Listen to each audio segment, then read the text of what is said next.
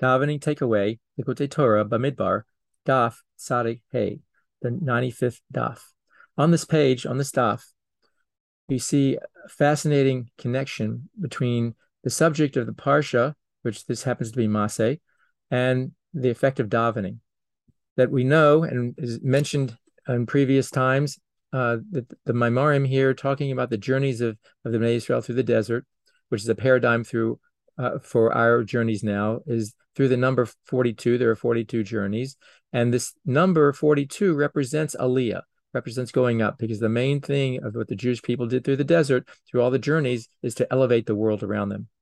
And so we see that this idea of elevation that the membase represents, and we've mentioned in previous davening takeaways, the different places in the davening where that number 42 shows up.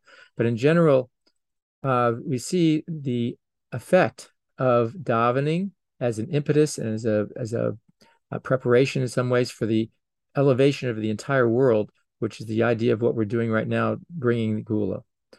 And it's explained that the journeys were primarily done by the Levium.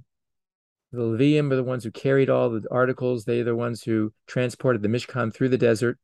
So those journeys were part and parcel of the Levium carrying all the important things to the next stop, in which they then did their avodah and then journeyed further. And this effort through the Levium, it's explained in many places that the concept of Levi in Ruchnius represents a level of gevura, of strength and of discipline.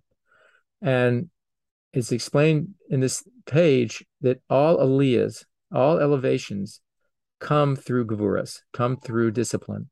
And we can see this actually in the world around us, that all the ones, everyone who's very high performing, the athletes and those in business and whatnot, they have a very strong discipline ethic or everywhere in their life, that they are very careful of what they do when they do it.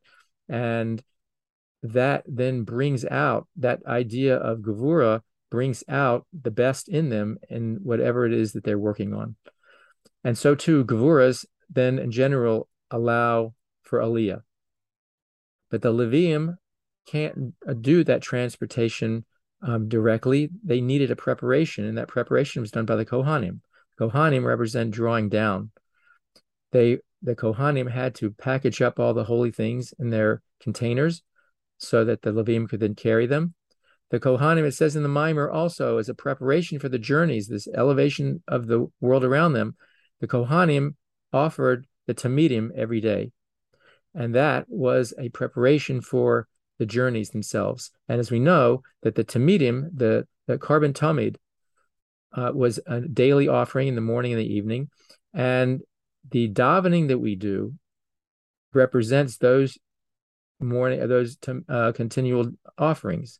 And not just that they're a substitute because we don't have a Beis HaMikdash now, and so we do something, so it's the davening. No, it actually is much beyond that. And the Rebbe, in a number of places, the Rebbe talked about the fact, and quoting a pasuk, that we actually do say, and just before we prepare for the actual davening starting at Hodu, we say, Unashama farim sifasenu, that our lips will complete that which in the Mishkan and Mikdash did with the animal offerings, the karbanis. Our lips through davening actually complete that job. So our davening now actually is part and parcel of this whole effort of bringing about the geula, elevating the world, making the dir b'tachtenim.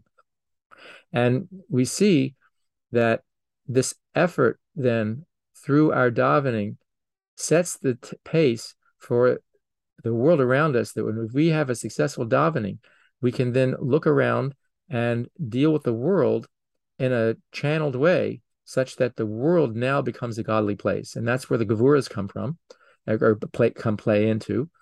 And so we see that not only is there's aliyahs in the davening, there is also focused concentration on various parts of the davening going up the ladder, which is also aliyah. But that then allows us the proper perspective, the proper inspiration, that now we can apply ourselves in the right way, view the world in the correct way, channel those energies, and allow the world to then get its elevation and bring the Geula.